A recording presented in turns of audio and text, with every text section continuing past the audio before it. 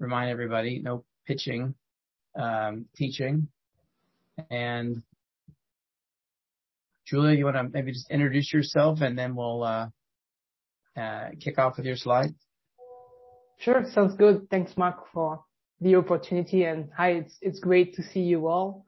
My name is Julia Monfrini-Pive. I'm the founder of Pace Healthcare Capital. We are based in Chicago, as you can tell from the skyline. And we do early stage investments in healthcare IT and digital health with, I would say, a private equity meets venture capital style. I've deployed about $1 billion of capital in my career in healthcare and partnered with incredible operators like Michael Williams, whom you will hear from a bit later on our panel, to drive investments in and support early stage entrepreneurs. You've heard from our macro oracle, Stephen Berg, earlier that it's key to focus on secular trends and defensive sectors. So I'm excited to talk about healthcare today. Yes, I agree, innovation is the antidote to many of our problems that we have today, and hopefully we get to talk about what to do with regards to life sciences and healthcare technologies. We have two exciting panels to that extent. And before we dive into those, I thought I would share a few key takeaways on why investing in healthcare today makes sense. We've put together a couple of slides just to warm up. Public equities have entered a bear market, and for many investors, it has created a reticence to investing.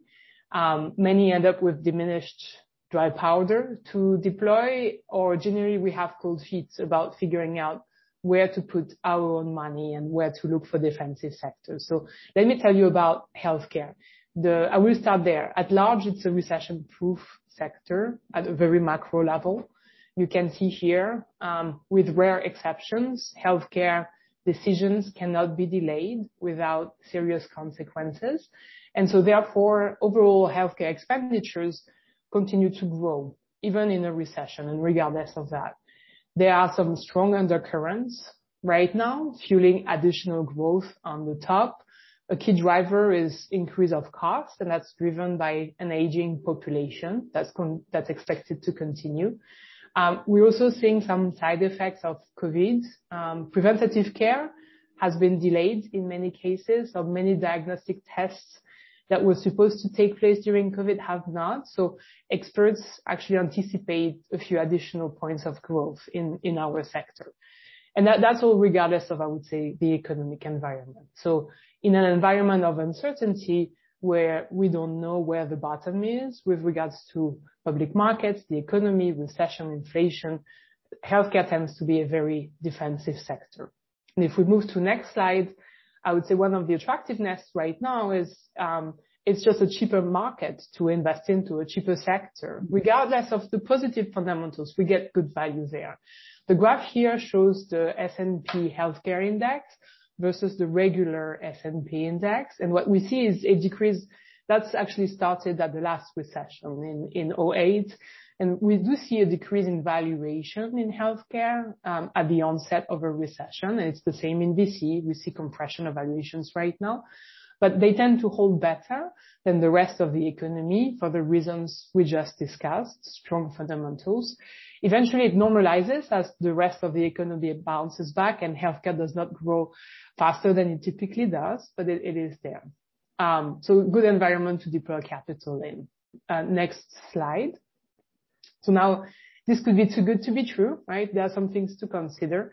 Upon a recession, unemployment grows, and so a fraction of the people will move from having commercial insurance to no insurance at all, or Medicaid, which pay a lot less for the same services. So at a very large scale, it can put pressure on margins of providers, but I would say healthcare is hyperlocal. And so it doesn't apply to the same degree everywhere, and you just have to bear in mind what states are you present in, what are you investing behind.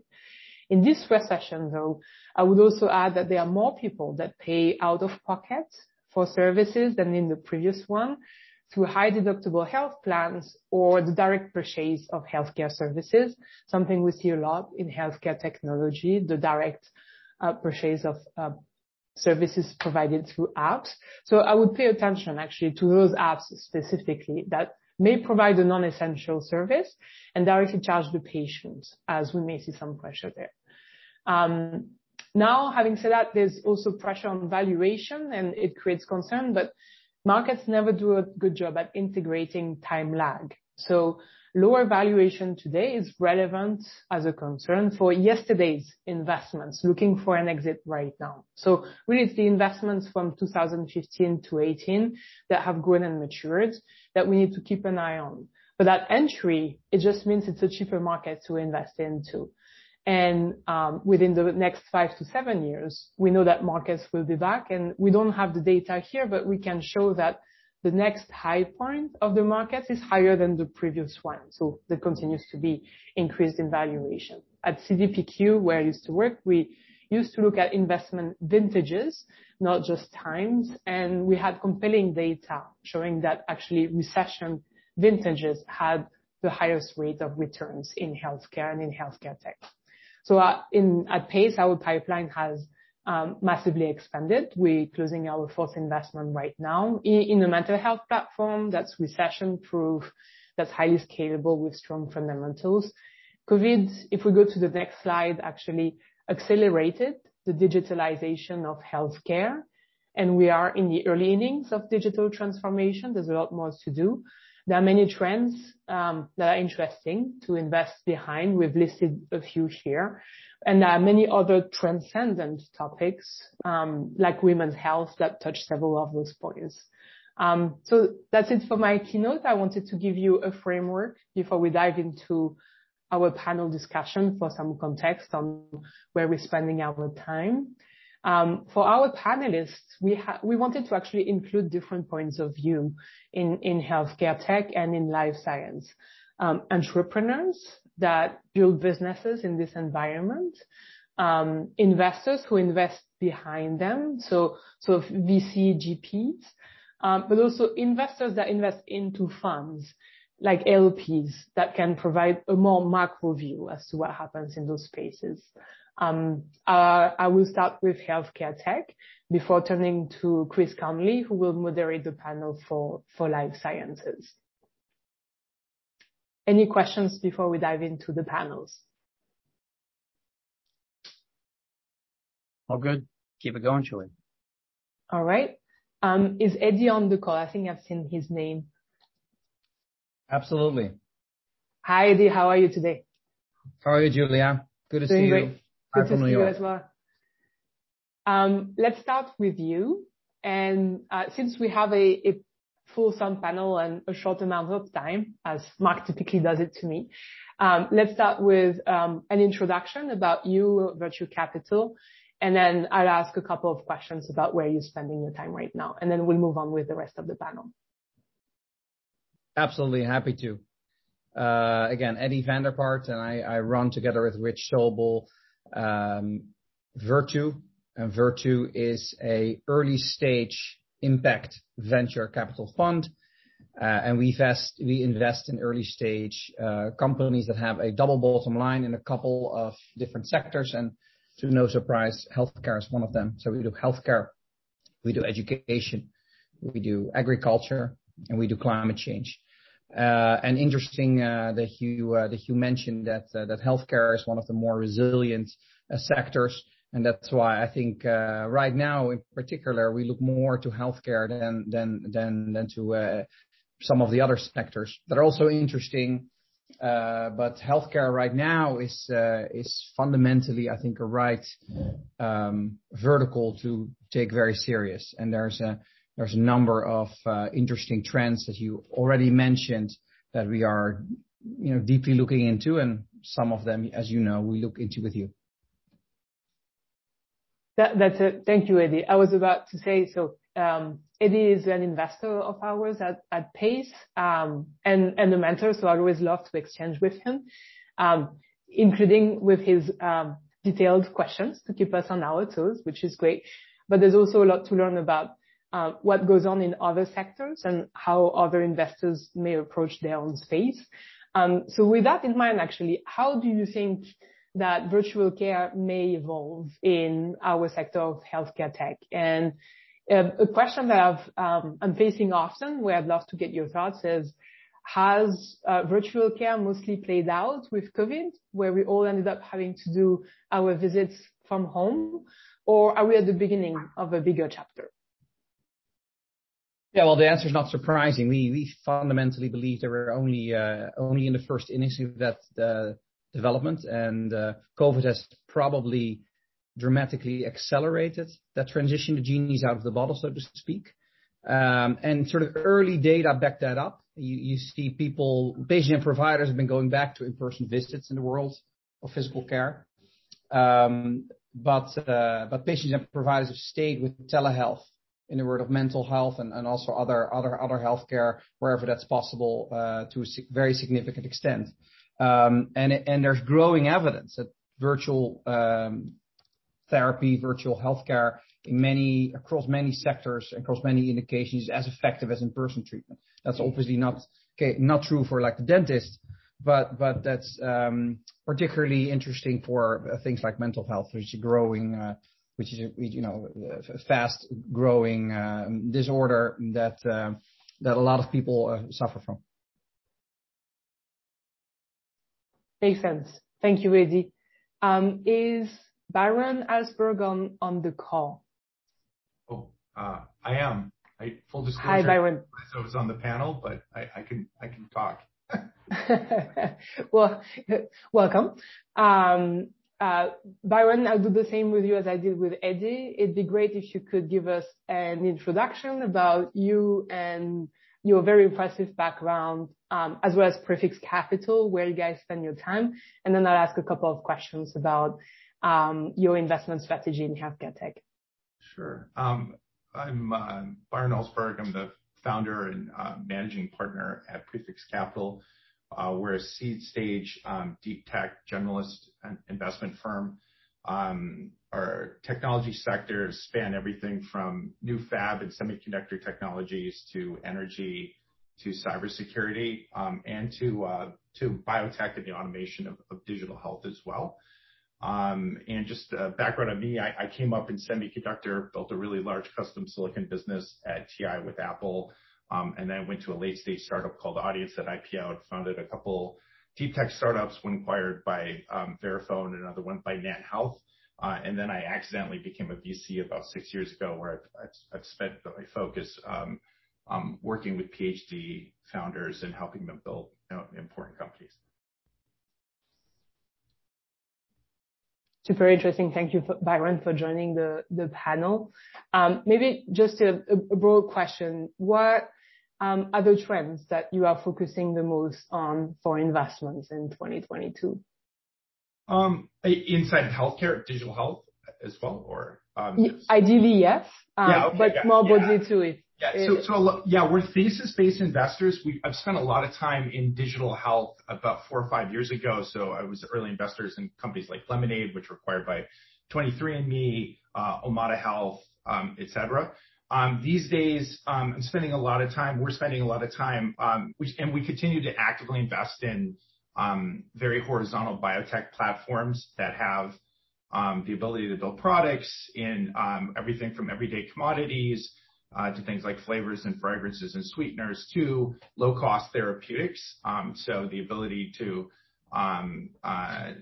do really, really amazing things in therapeutics, whether that's things like peptide delivery or the ability to innovate in areas like neutrophils. And so that's where we're spending a lot of our time these days, is probably more on the hard science side and less there. From a electronic standpoint, we're continuing to spend a lot of time around new kinds of sensors and materials, which have ramifications into digital health. So how are you able to do things like monitor glucose non-invasively, doing things like being able to take vitals and without contact, basically enablers to this kind of decentralized healthcare. And then I continue to angel invest still around the areas, as you rightly put out. There's an insane amount of inefficiencies across the healthcare ecosystem. So Still interested in things like, machine learning getting applied to like an EHR, and doing really interesting things to help people. We're not as focused there as maybe we were a few years ago, just because there are a lot of companies, there's a lot of capital in that space. But in biotech, that's where we're spending most of our time, or in biotech healthcare. Yeah. Byron, you may want to talk about synthetic bio. Where do you see that going? Yeah, there's a lot of it. Mark and I spent a lot of time. Mark actually helped in a key financing event where I'm on the board of a company called Manus Bio, so it's kind of in the same world of like the Ginkgos and the Zymergens and the Amarises of the world. So I do believe there's a really amazing opportunity to take synthetic biology and biomanufacturing and do really amazing things for the world. Outside of healthcare, like stopping deforestation, decarbonizing, getting rid of really, really horrible ag practices, et cetera. I think that the concern always with synthetic biology right now has been just the insane amount of companies that have been formed over the last couple of years. So there's a trend that there are more PhDs now in the private sector than there were in academia. That flipped about 4 years ago, 3.5 years ago, and now what we saw was maybe an oversaturation of early synthetic biology companies. And particularly, there's a lot of fool's gold around there. Like, there's a big difference between making something in a lab and obviously getting it to run in a 40,000 liter bioreactor. And so, I think, that there'll be amazing companies that come out of that. You just got to be really, really careful and pay attention to key metrics like titers and oxygenation and stuff that really matters at scale. But if you, it is a really great place to be. And I think there's going to be, one of the other ramifications of it is I have no idea how the FDA is going to manage all the therapeutics that are coming to market over the next 10 years from all the synthetic biology platforms that have been funded over the last 4 or 5 years with the idea of creating new kinds of medications and treatments for people. One last comment, Julie. Byron, we are going back to Europe, which reminds me of being with you at that time. That's when you guys had the LOI on the NutraSuite facility. Yes. And you would make jokes about Batman. Your darkness background, you look like Batman right now. We can't really see you. Yeah, exactly. Put a little light on your face.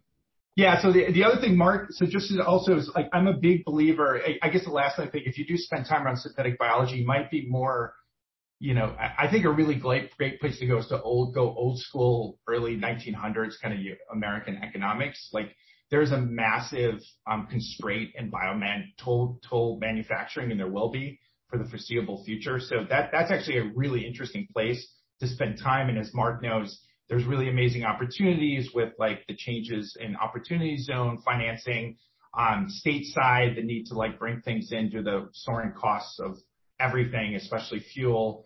And so biomanufacturing is a really interesting place. Obviously, it's not for the timid because it does have high CapEx requirements, but you're seeing like the large family offices that are, people that have like, or that have made their wealth in like mines and oil, who are really comfortable, or electronics manufacturing who are really comfortable. These are really interesting spaces. I think there's to be a ton of good done for the world, and a lot of money is going to be made there over the next decade plus. Excellent. Thanks, Byron. Mark, I think you wanted to ask a question to Scott. Would you like to? I think he has a hot stop at 12. Scott Speranza, you want to just sort of quickly introduce yourself, maybe make a comment or question before you have to leave in the health tech space? Yeah, sure, absolutely. So thanks for having me, Scott Speranza, CEO of HealthLock. We have a service that verifies technically every healthcare transaction for the consumer. Our go-to-market strategy is through the consumer channel, but also to employer groups. We've audited over $500 million worth of claims. We've returned over $200 million to our customers, recurring revenue model. Channel partnerships. I came from the LifeLock world, so I brought the LifeLock team back together from a marketing perspective. We also do medical identity theft, insurance provider fraud as well. Sorry to cut you off, Scott, because you did get the prep call. We don't really talk our book on these events, but I think, but there is a there is a problem that you're solving, right? There's institutions, rightly, intentionally, they are overcharging. Absolutely, yeah. So there's a $350 billion problem between fraud and overcharges.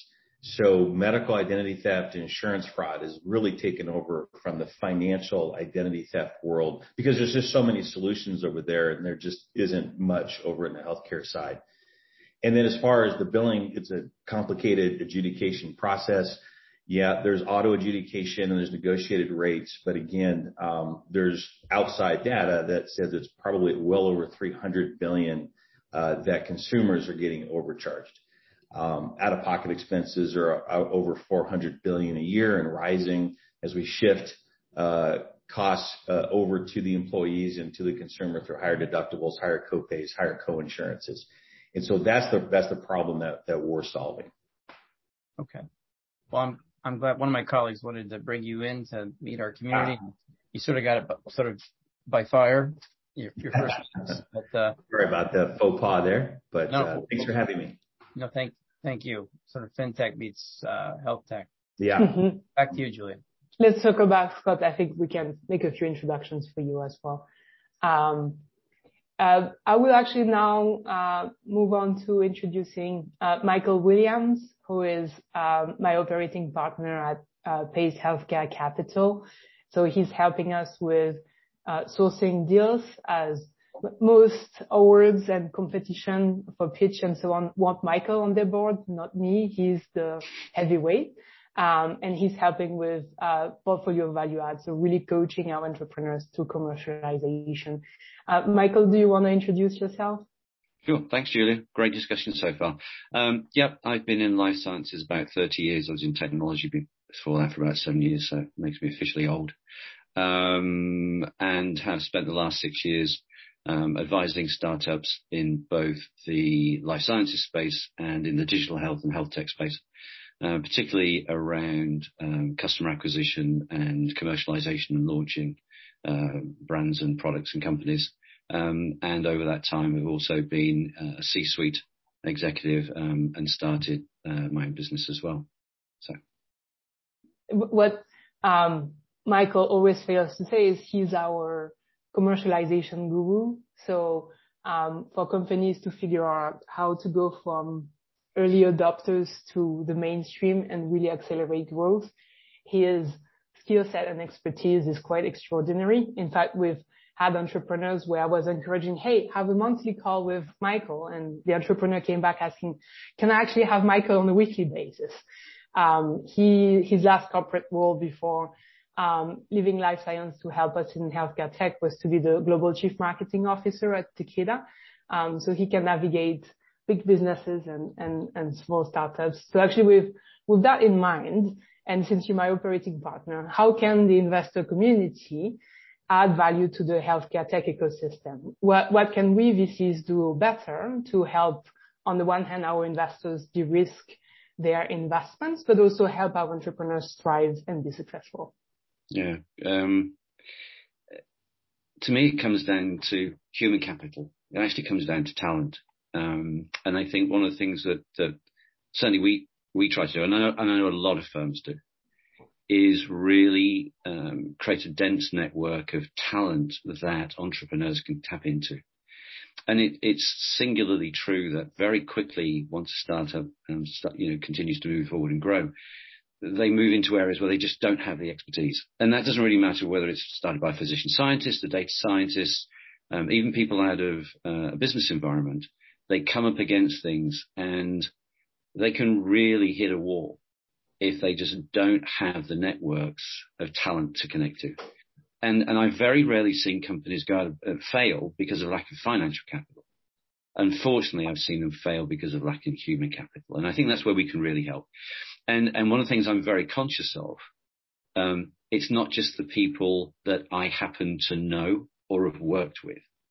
It's actually tapping into people who I'm connected to and saying, hey, who do you know who has this skill set? And I know, Julia, one of the companies that we're currently working through investing in, they're not technologists by background, and yet part of their key growth moving forward is going to be a digital platform. And I remember when we talked to them, just the description and how you talk about that role was kind of off base.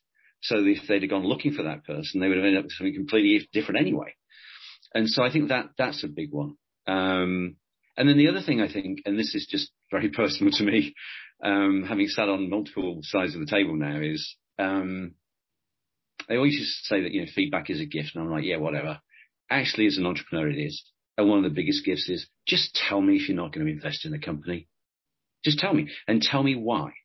And I do think, again, we're all incredibly busy. And sometimes it's just easy to kind of skim over that conversation. And it's really, really important because people put literally their lives and souls and economics into this. And I do think that that's something that is just, it's gold dust to startups and entrepreneurs. From feedback from people who see hundreds of these companies over and over again and know what good looks like. And so that's the other thing I think that we can just continue to kind of challenge ourselves with. And it's certainly something that I'm always very conscious of. Have I gone back to say to somebody, hey, look, not us, and this is why, and here are people we can connect you to. And that's the final thing, upstream and downstream. I hate the word ecosystem for some bizarre reason, but it is an ecosystem, and we are really all connected to each other. And so being able to make those connections, if a company's not right for us because it's too early, because it's ideation, okay, fine. And where do we hand companies off to in terms of that next larger check investor? So those are just some thoughts, Julia. Hopefully that's helpful. Julia, since he mentioned talent, and I just that's why I put it on the screen. Jim Hawk leads our connecting the talent part. So. Yep. And definitely I've been impressed by the talent we can meet in the 361 Firm events. So we'll leverage more of those, and if folks are interested in getting involved with Michael and I at Pace and our deals, they should feel free to reach out as well. Thanks, Michael. Is Amir Lubashevsky on the call as well? Yes, Amir. Hey, Amir, how are you? Good, and yourself? I'm glad we actually end the panel with you, because now we've gone from VC investors, LP investors like Eddie, Michael with me, or the extraordinary Byron and his very deep track record in early stage investments. And now we're going to move on to the ones that actually run the show and make it happen for all of us, the entrepreneurs. So, Amir, it would be great if you could introduce yourself. Thank you very much. Thank you very much, Julia, for that. Very excited to be on this panel. Well, I'm a serial entrepreneur for over 30 years. I've been in technology for many years, and I was also a CEO of many tech companies globally.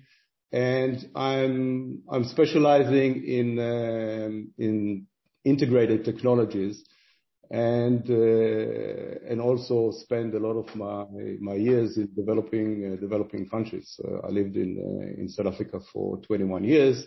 And from there developed a worldwide network of partners, both technology and marketing wise. So I've got a lot of experience in very different stages, from ideation all the way to development, completion, marketing, exits. All of that has been during my career, and been through ups and downs of the markets, and very familiar with what's going on. This particular business that I'm with now, that started with my partners in 2017 actually. It's pretty much like started before obviously the pandemic. But the pandemic actually proved more and more how much is needed to get a good technology which will be accessible to anyone, and have a better, what we call patient experience, and to help streamline the whole process as such. So, very helpful, and it's a space where there's been some great developments and some interesting failure, but it doesn't take away the actual need of being able to diagnose people at home. This is really the next layer of successful virtual care and telehealth. So it's exciting to see you pushing innovation in that space. So with that in mind, actually, what excites you and what scares you in the current environment from an entrepreneur standpoint? First of all, I think that the opportunity to really present this type of tech technologies and to simplify them and make them accessible to everyone. And I mean everyone. I actually don't mean just like people that can pay for it, but also democratize health and give good quality diagnostic to everyone wherever they are excites me. So to make an impact with health technology as such. What scares me is a little bit of I would say skepticism or maybe cynicism when you get situations like Theranos that everybody heard about and so on. It's brushing together with it a lot of other companies which are very, very good companies, and they have to invest a lot of efforts and a lot of their own resources to prove otherwise, to prove that it works, to prove that it actually, there's other ways of doing that without just taking investors' money and do all this frauds. And I have to say that from our own experience, we have to go a very long way to prove that the technology works with very little money actually. And we would like obviously to make sure that, this situation is not going to affect all of us in the industry. So we face a lot of skepticism. But it's the name of the game, So it's. Julia, can I chime in because you're also on our Israel Innovation meetup tomorrow, and we're going to talk about why is it that Israel has 90 times per capita, VC success than Europe, or even in the U.S. And I saw that your slides are in this deck over here, just so everybody knows what your company is about, this mobile diagnostic. And but what we're going to talk about are these 5 factors, whether you believe them or not. It's Army service, the technical. You can't find a liberal arts degree in Israel, so that's another factor that you have maybe over others in some ways. It's actually very interesting if I can comment to that. Well, Israel really makes an effort right from the government and the state side of it to invest in technologies and to give a lot of grants. This particular business that we had received already about 4 non-dilutive grants from the government, helping us to get to very advanced stages. And this is very, very important. The other part of it is this is the only natural resource that we can mine over here, basically. We don't have much oil here. We don't have anything else. So we just go and make an effort to make the best of it over here. And it's all for the good of Sorry, back to you, Julie.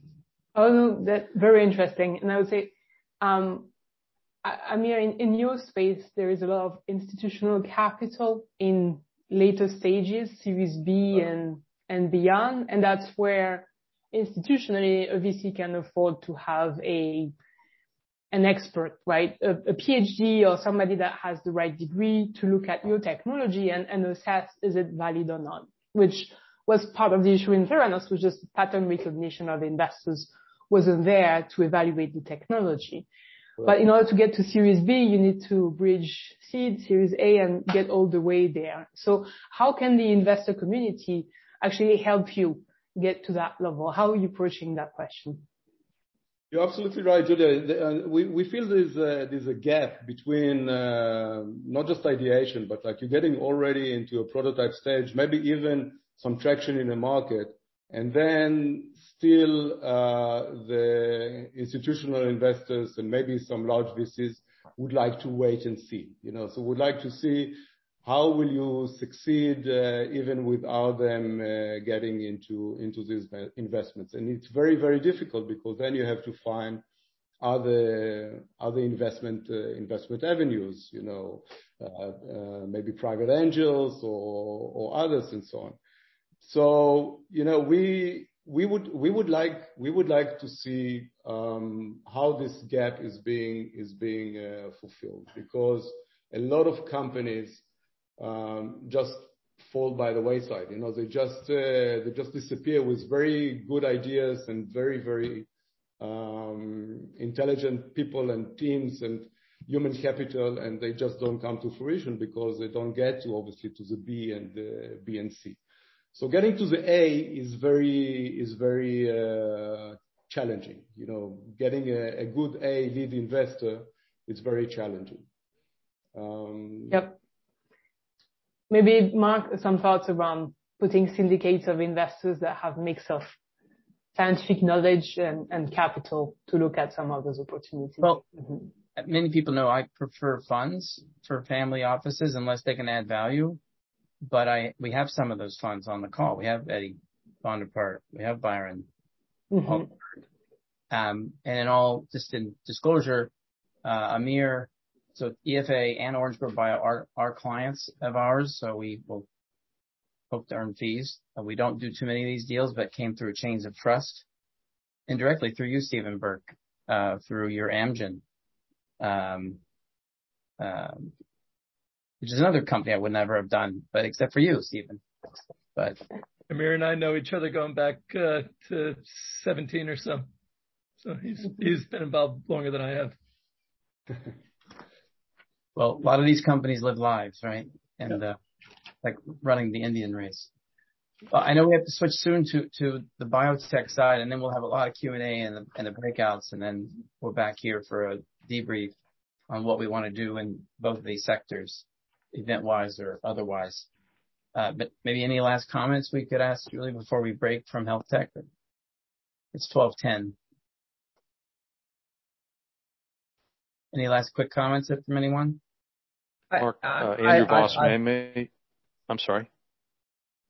Sorry, go ahead, Andrew. I'll it'll be brief, and it may be better suited to a breakout, and I'll leave that to Mark's discretion. I have access to a company and involvement with a company by the name of Livvy. It's owned by a company, a broader shell company called FarmRight. They're in the smart medication supplement dispenser market, and they're currently seeking capital. I'm happy to make the introduction to the CEO, who's out of Charleston, South Carolina. They're currently working towards an RPM, remote patient management model that involves data aggregation. I think this is better, Andrew, for the breakout of sorts. You got it. And if anybody wants to onboard a deal, you go to 361firm.com/onboard, and we can take a look and give systematic feedback. Thank you. Eddie, last comment? Yeah, so maybe we'll sort of wrap it up with for our thoughts on the healthcare market. When we came have a discussion about selecting sort of verticals, one of the verticals we looked at obviously was healthcare, and the amount of spend in healthcare, and it is known to most people, is close to 20% at the moment of GDP. If you look at it worldwide, it's by far the largest. Second, closely followed by Switzerland at 12 or so. And it's something that scares me and excites me both about that is that it has no, it has no tendency of stopping. It gets bigger and bigger and bigger. As a personal anecdote, I paid I was presented a bill for a very routine annual test for a couple of tests that I did, $2,500 for the test, mostly being taken care of by insurance. And so, in terms of what excites me, we invested in a company that provides essentially the same test, decentralized on your phone, with lateral flow assays for 2% of that price. So it's something that scares me because it doesn't seem to stop growing, which is not good as human beings. Okay. What excites me is there's so many opportunities to tap into that to make things more efficient. And Duncan, I love you. Can you save it for the breakout? Saw your hand up. I think a really exciting field, and Julia, will come back to you in the town hall, and you'll handle your breakout.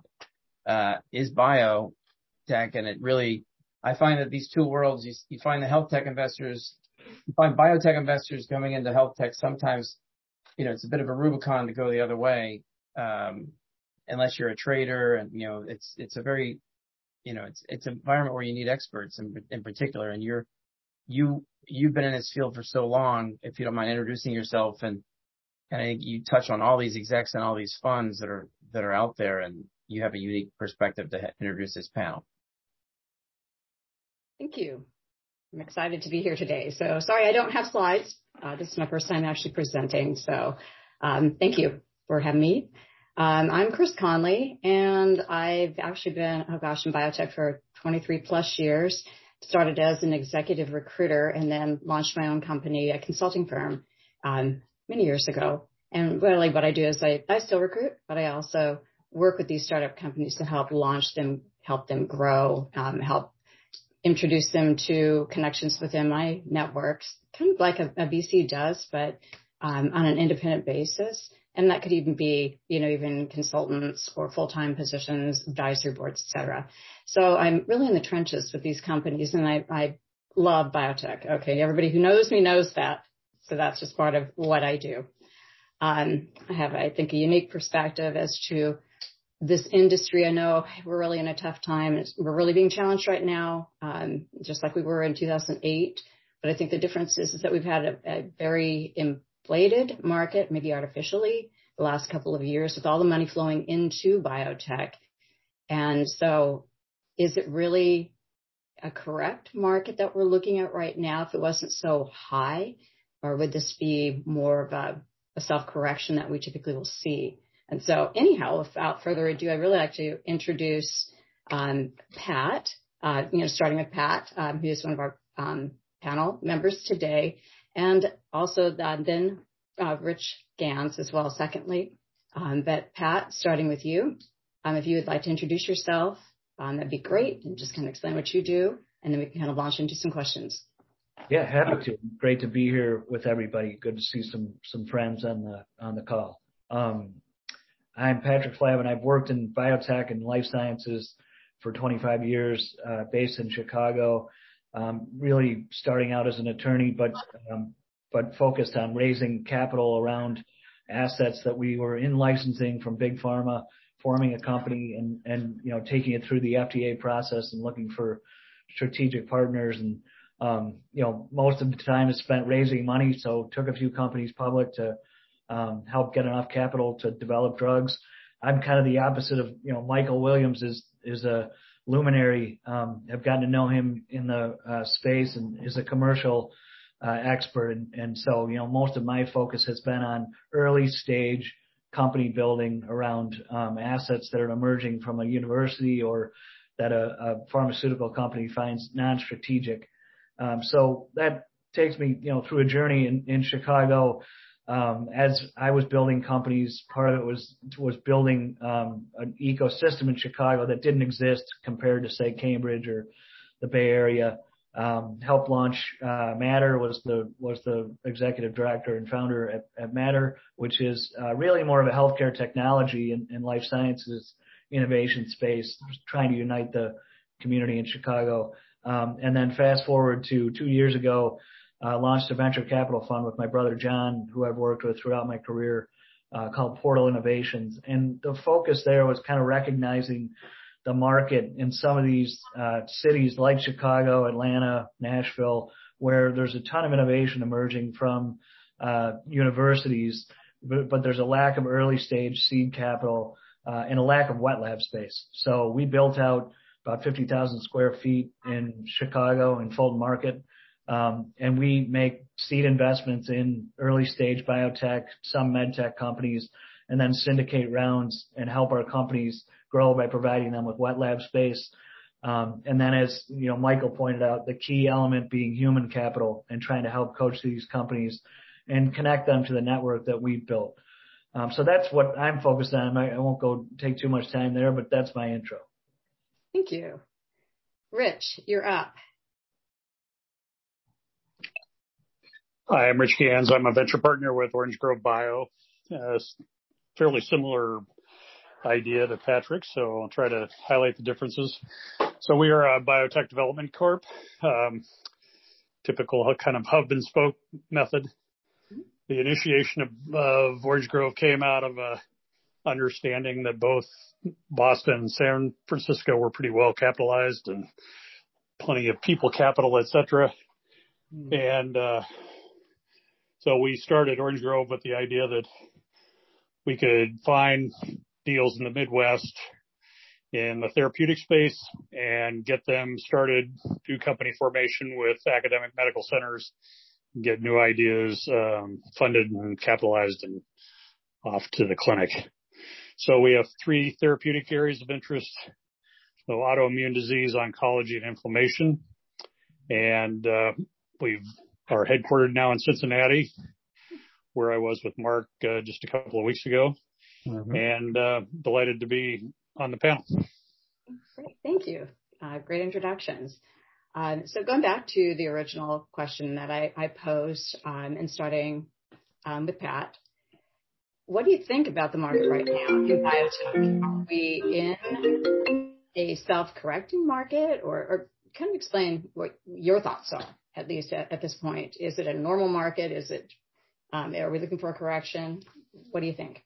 Yeah, I mean, I think it's overcorrected to a degree, and I don't think we're in a normal market right now. But you talked about 2008. I think, having been in the industry for a while, even in the heyday, just, over the last few years, I think there was a recognition there that we were kind of running at a little faster pace than was probably going to continue to occur. And so I think it got, a little overheated.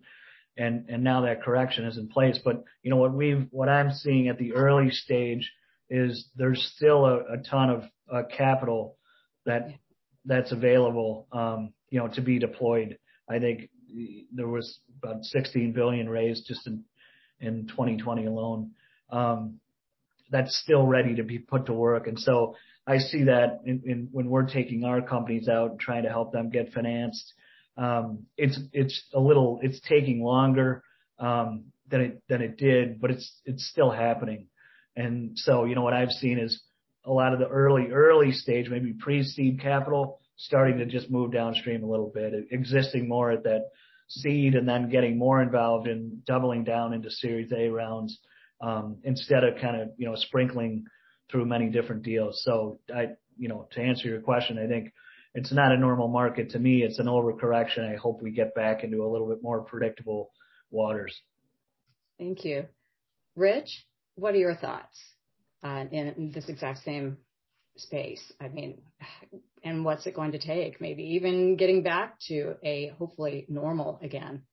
Yeah, I probably don't have as smooth a crystal ball as many others do in trying to predict that future. But I think the exciting thing for all of us who are in the early stage biotech land is that exciting ideas continue to come forward. And I'd say from my 40 years of history in this space, it's really exciting times. There's just so much going on that's new and exciting, and so much happening in the Midwest that eclipses ideas that we certainly saw 2 decades ago. So although the overall market's dampened, I'd say the level of interest in early stage stuff.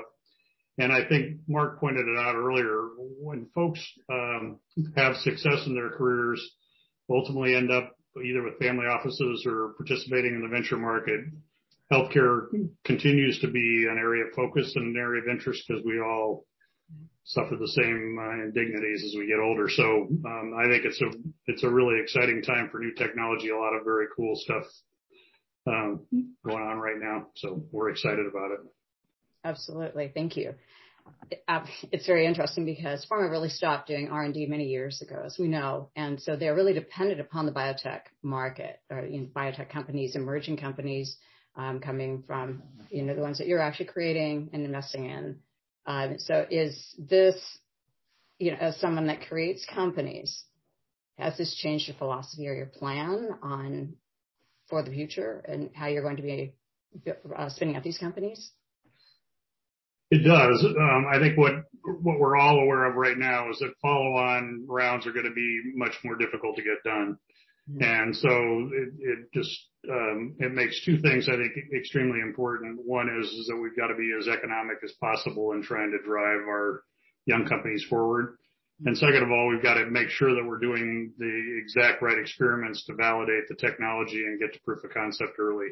So that probably doesn't strike anybody on the call as being anything too dramatic or revolutionary, but I think in times like this, when the economics are difficult, it pushes you in that direction in a strong way.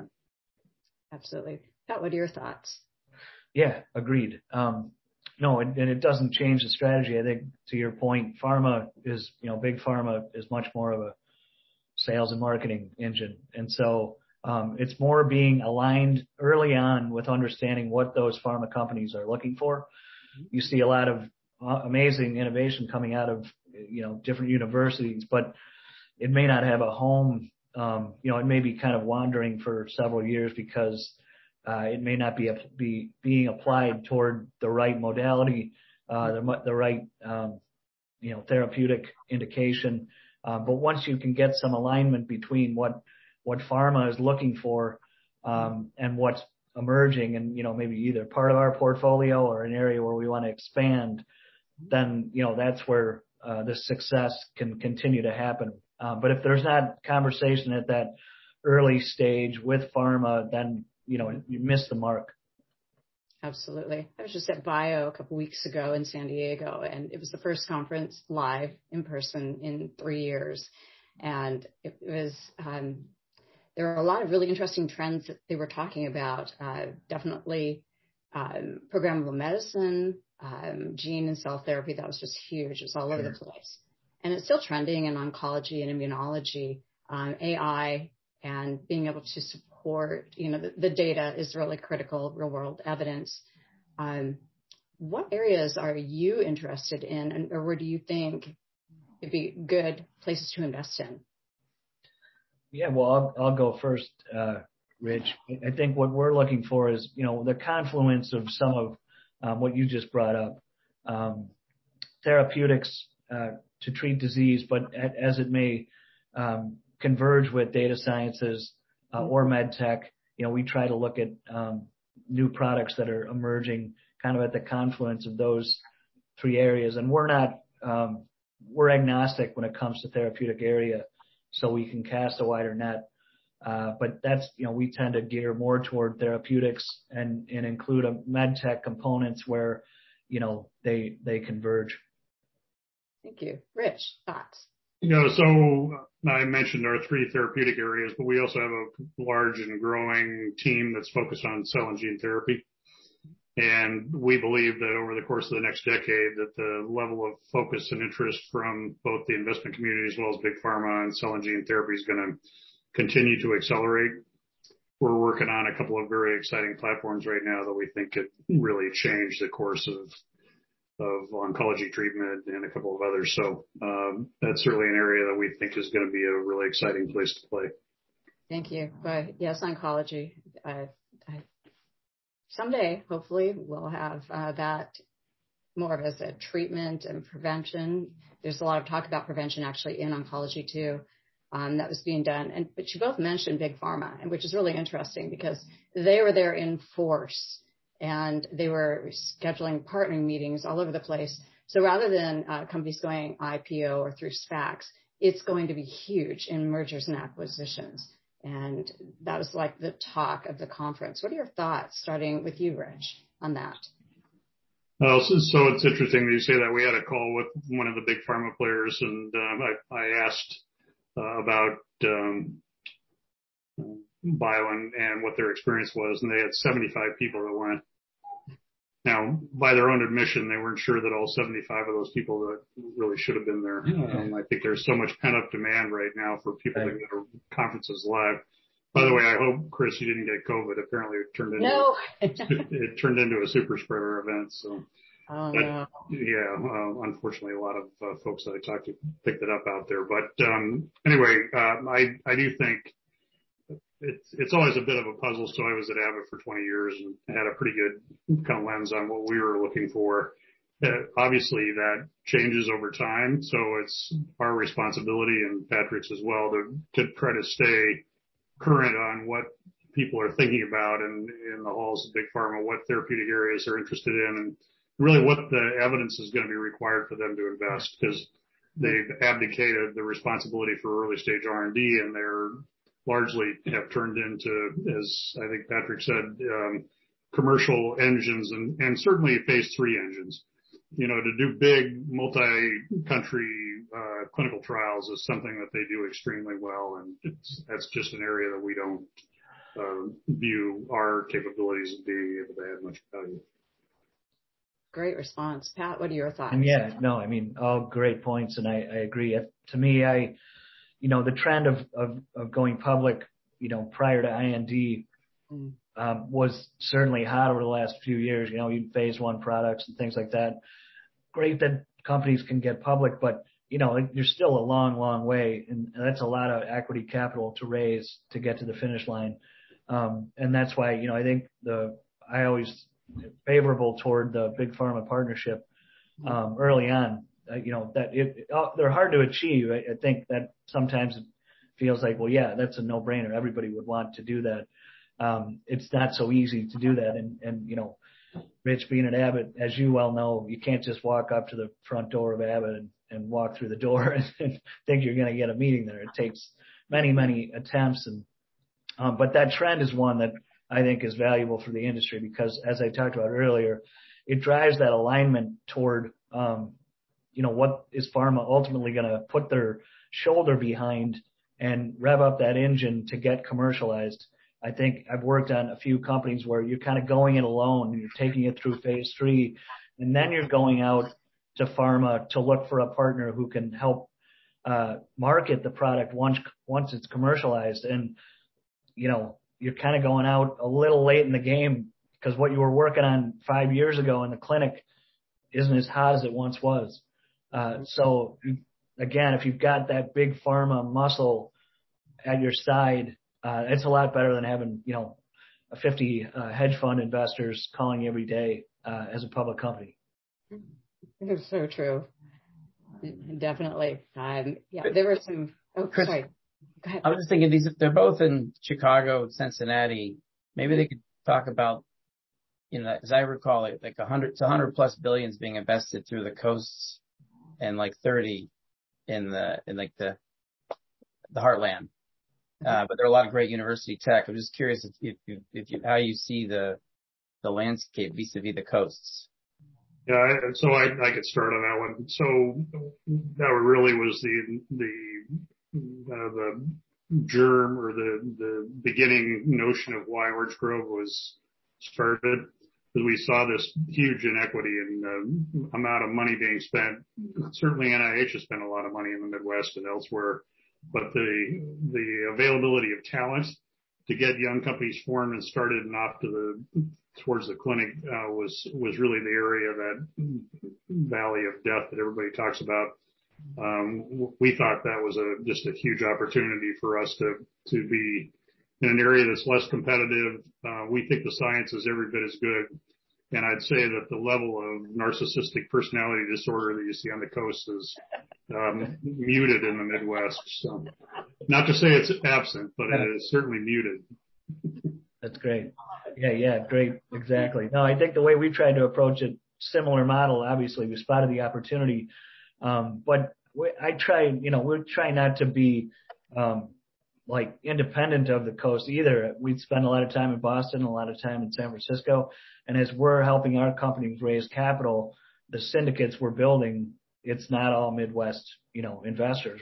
We're bringing in coastal investors who, over time, we develop a partnership with them. It's not like they don't want to invest in these opportunities in the Midwest. It's just, you guys know what your day looks like and bandwidth. And if you've got enough to look at where you are, you're not going to pick your head up. So we have to go to them and kind of get their attention and then develop longer term partnerships where, they're comfortable making investments in life sciences companies that are working out of our space, and they know we're kind of watching them and helping them grow.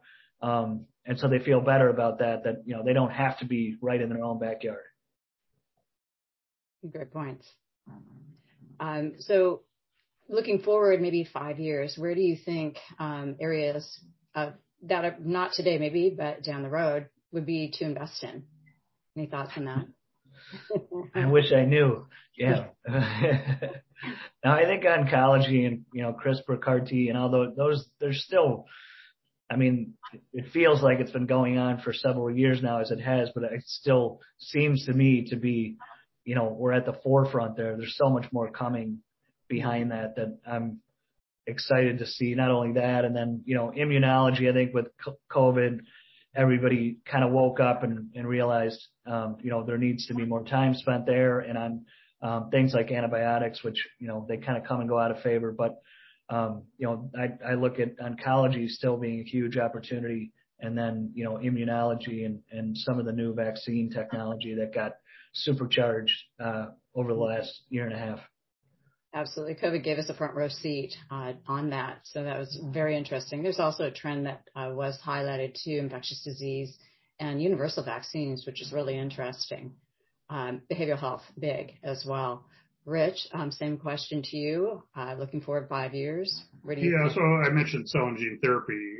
We just think that intersection, more broadly, immunology, as Patrick said, there's still a huge amount of application to think about. When you think about the early pioneers of cell therapy focused on CAR-T and the like, it still only has an applicability for a small number of patients. So we see that as an area of excitement, and we think that the regulators will ultimately pick up on that and make sure that they're doing the things necessary to propel some of these things forward.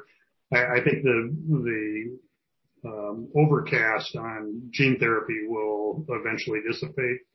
I think we now know that we've got to be very careful in early stage development of gene therapy, that we're not taking a situation and making it worse. But that's an area that we're pretty excited about, and we now have a really great team of cell and gene therapy experts that we're working with to work on early stage deals. So that'd be my thinking. It's one of my favorite areas. Behavioral health is one, and there is kind of a comeback in investing in CNS neurodegenerative diseases, and looking at different targets rather than your beta amyloids and such. So, and there's the combination of both companies combined and using AI in order to target drug treatments. That was something that there's a lot of talk about at Bio. So I think we're heading into an exciting future. And I agree with you on gene and cell therapy. They're both amazing areas to work within. So thank you. I think I'm at time. So I just put a note in the chat that we're going to move to breakouts. The way we do this is a long history that goes back to 2005 with Denison alumni in Michigan, and then keep evolving. The 360 is roundtables. Just get everybody's view. So we'll have one breakout on health tech, the other one on biotech. Everyone introduces themselves, 15, 20 seconds, depending on how big the group is. Could be 30 seconds for a small group. And then we move on to how we can help each other. So, Chris Conley, I'm in Portland. I do consulting. I'm involved with recruiting, yada, yada. And then everyone's talking, and maybe they need Chris's skills, or, how do I get a hold of you? Just exchange information, then move it to the substance, and then move it to what do we want to do as that group, and then in terms of next steps, events. At every event that we have, global event, the conference, we have industry panels and breakouts, but we can do all kinds of just health-related events if the community wants to do that. So I think Inessa's set up, or will soon set up, these breakouts. And if you don't know how to do this, you'll see depends on what device you have. There's the 3 dots, and you go to pop up the breakouts.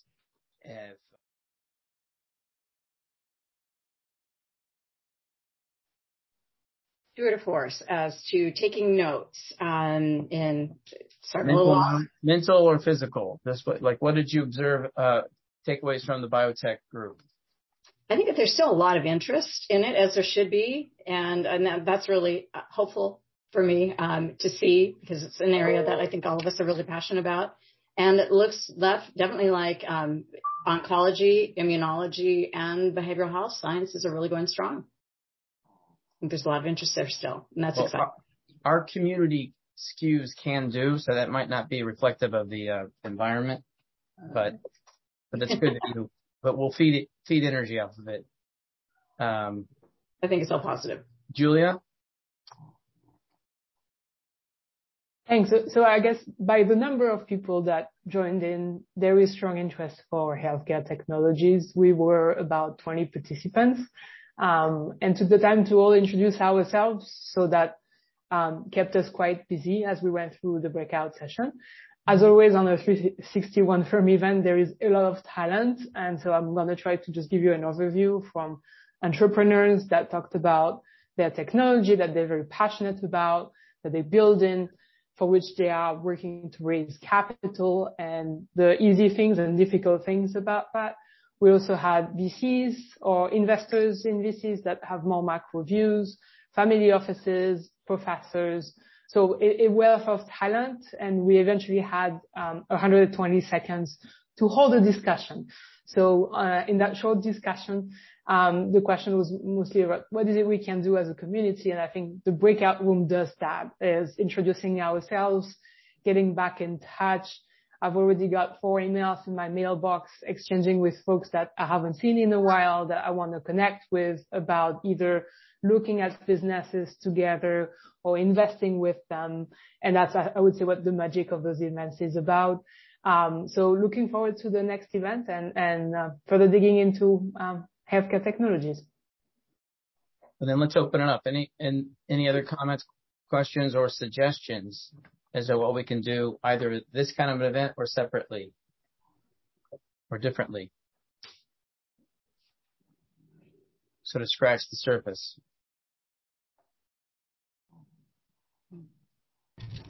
Yep.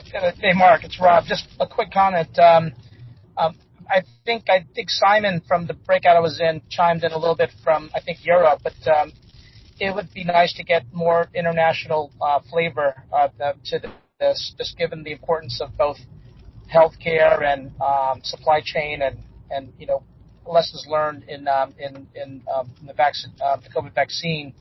And then I think to the extent that things touch like like Homeland Security or the defense areas, there's a lot. Healthcare goes into those areas as well as devices. It seems like there's an underrepresentation of those type of companies. We have a defense event coming up in mid-July, so you'll see that. And I think as we go relaunch our tour through Europe and Middle East and then beyond, we'll do better there. But I need your help, Rob. Invite your international friends.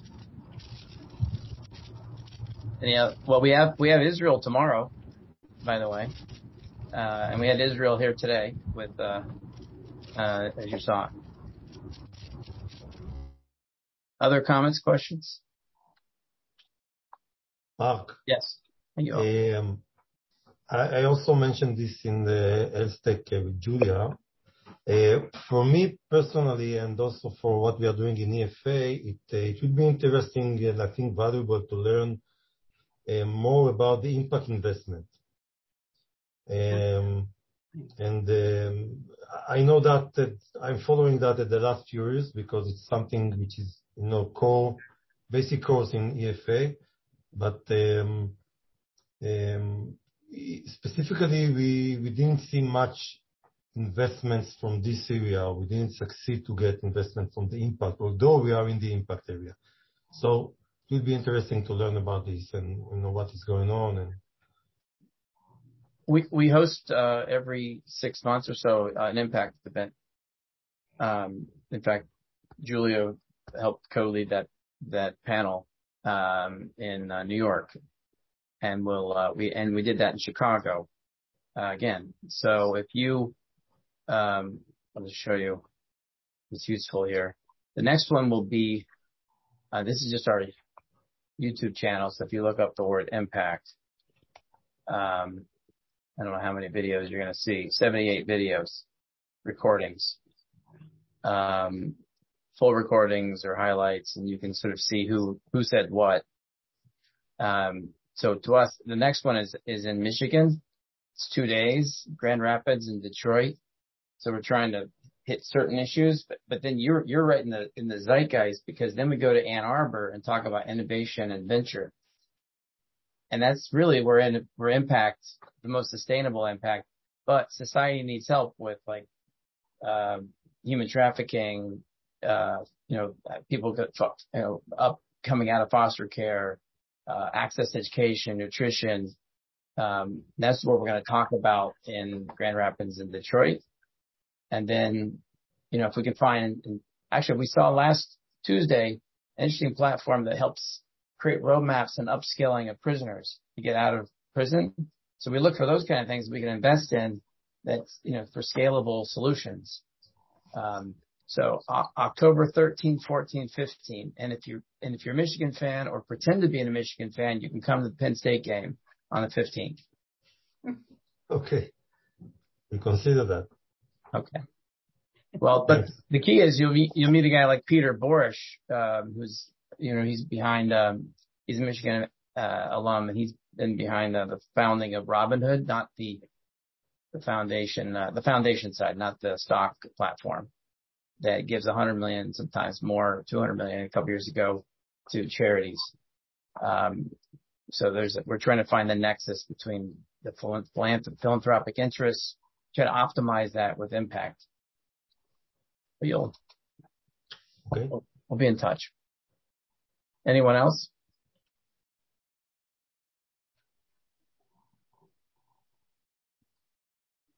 Anything that you learned today that you didn't know? Or what exactly? Maybe something interesting that you learned, or otherwise what you want us to do.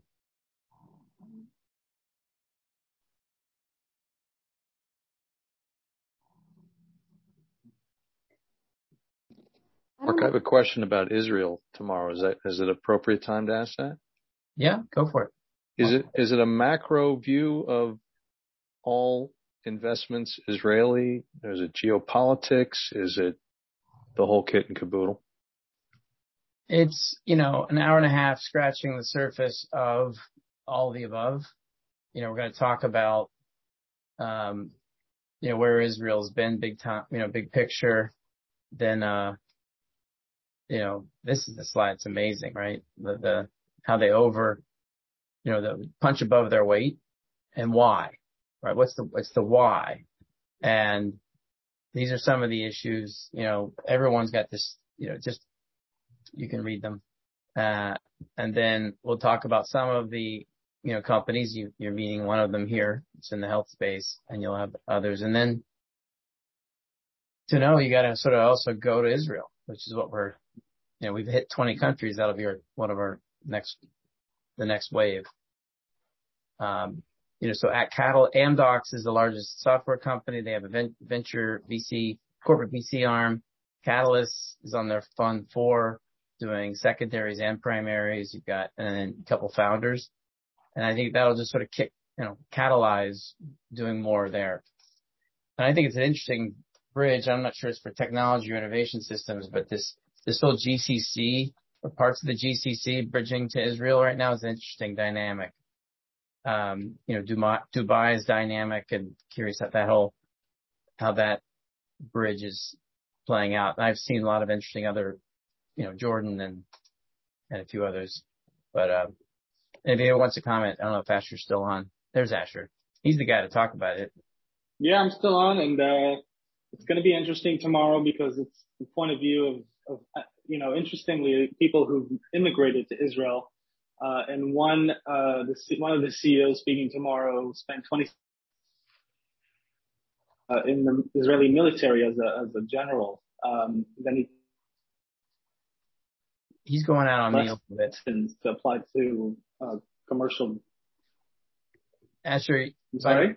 Tomorrow you have to have better Wi-Fi. Yeah, I'm on my phone now right now. You're absolutely correct. No, it's okay. But he's right.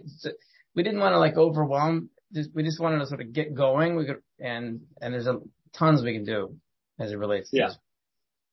Yeah, and I'm happy to connect with everybody who wants to learn more about the Israeli ecosystem. I've been deep in the trenches for 9 years in venture and tech, working with hundreds of startups and venture funds. I actually, my perspective is that I live both in the U.S. and in Israel. I was Israeli born, but I lived 13 years in New York. I'm definitely a good person to connect with when it comes to the Israeli ecosystem. That's right. And Asher and I are partnered on a number of mandates, including EFA.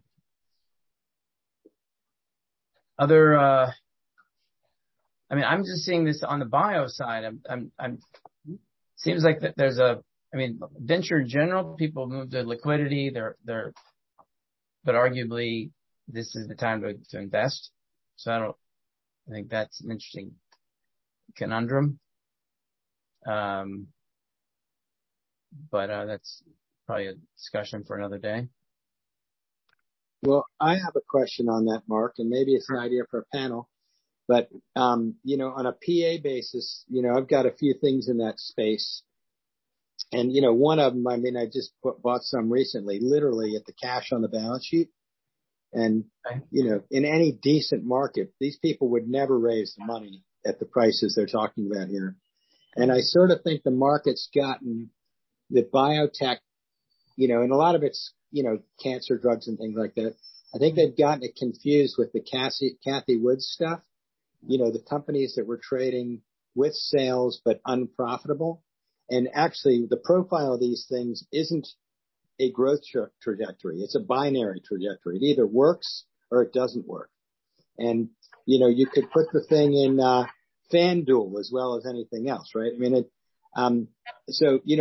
it's like if there's 10 of these things, what are the odds of any one of them working? It's not really about this trajectory that the market has punished.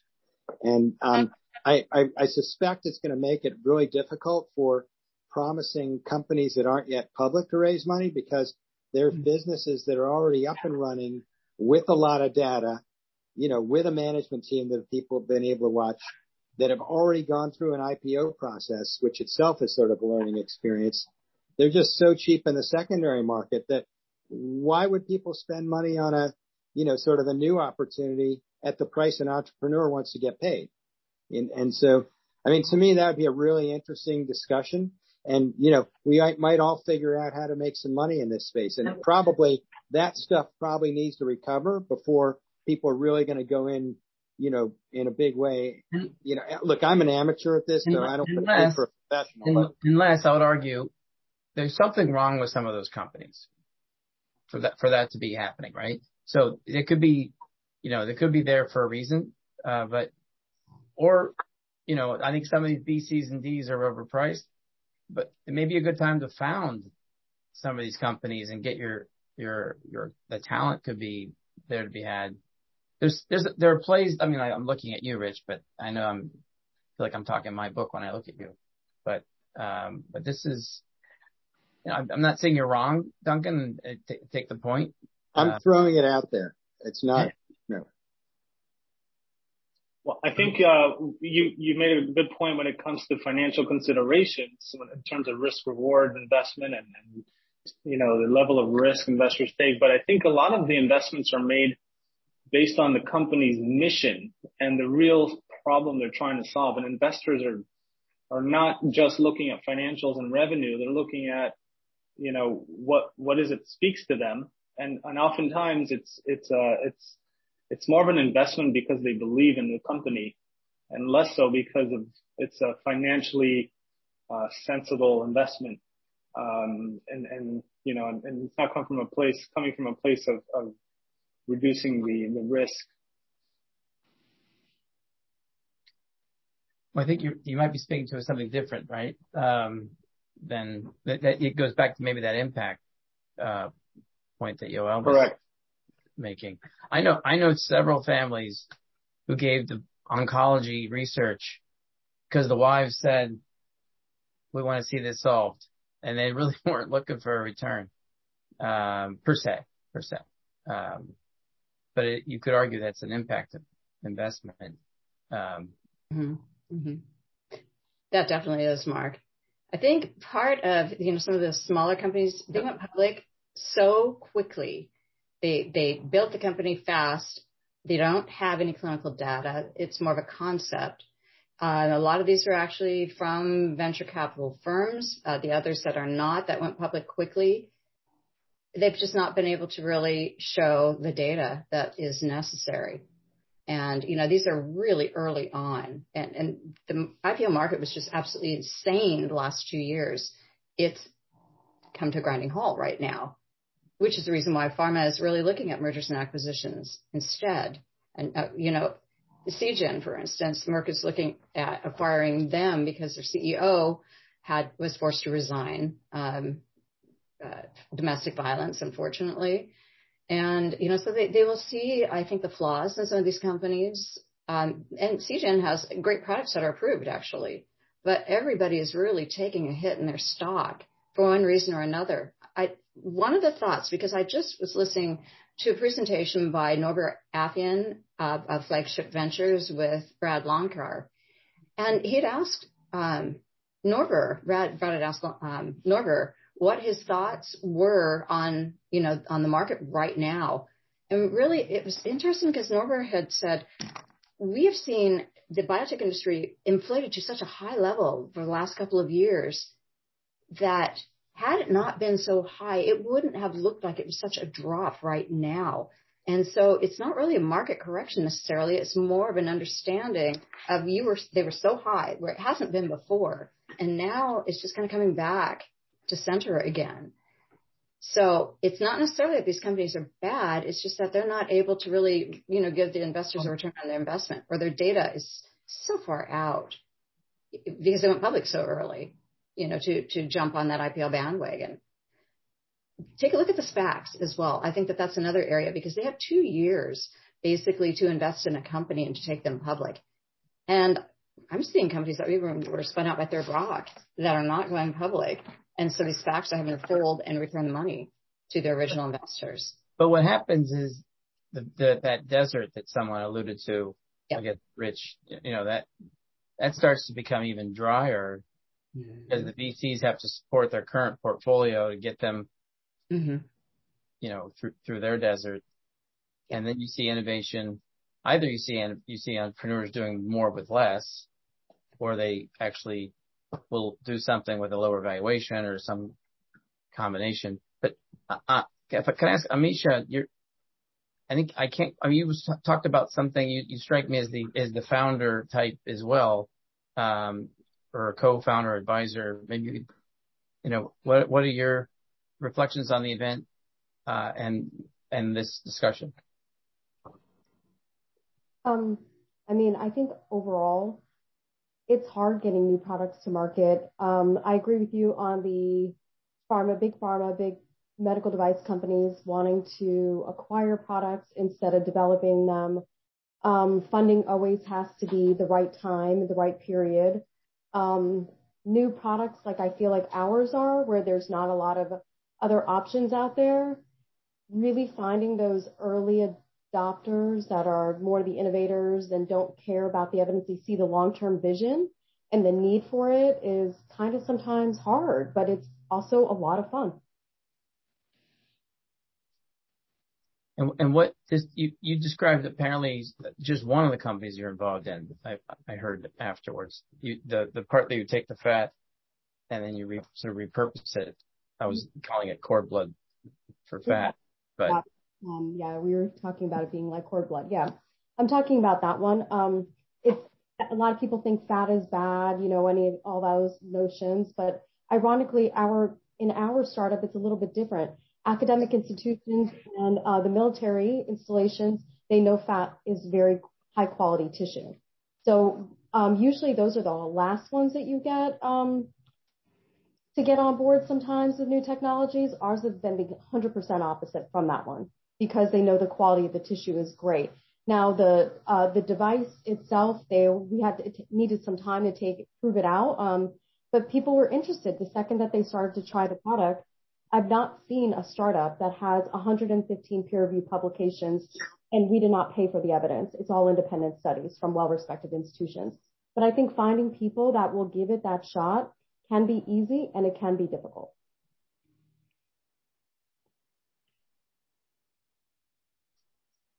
Fair enough. Anyone else want to comment?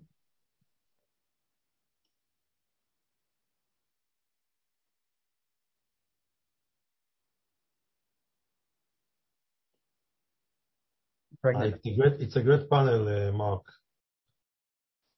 I really enjoyed it. So thank you for that. Well, good, because you guys get to come back tomorrow.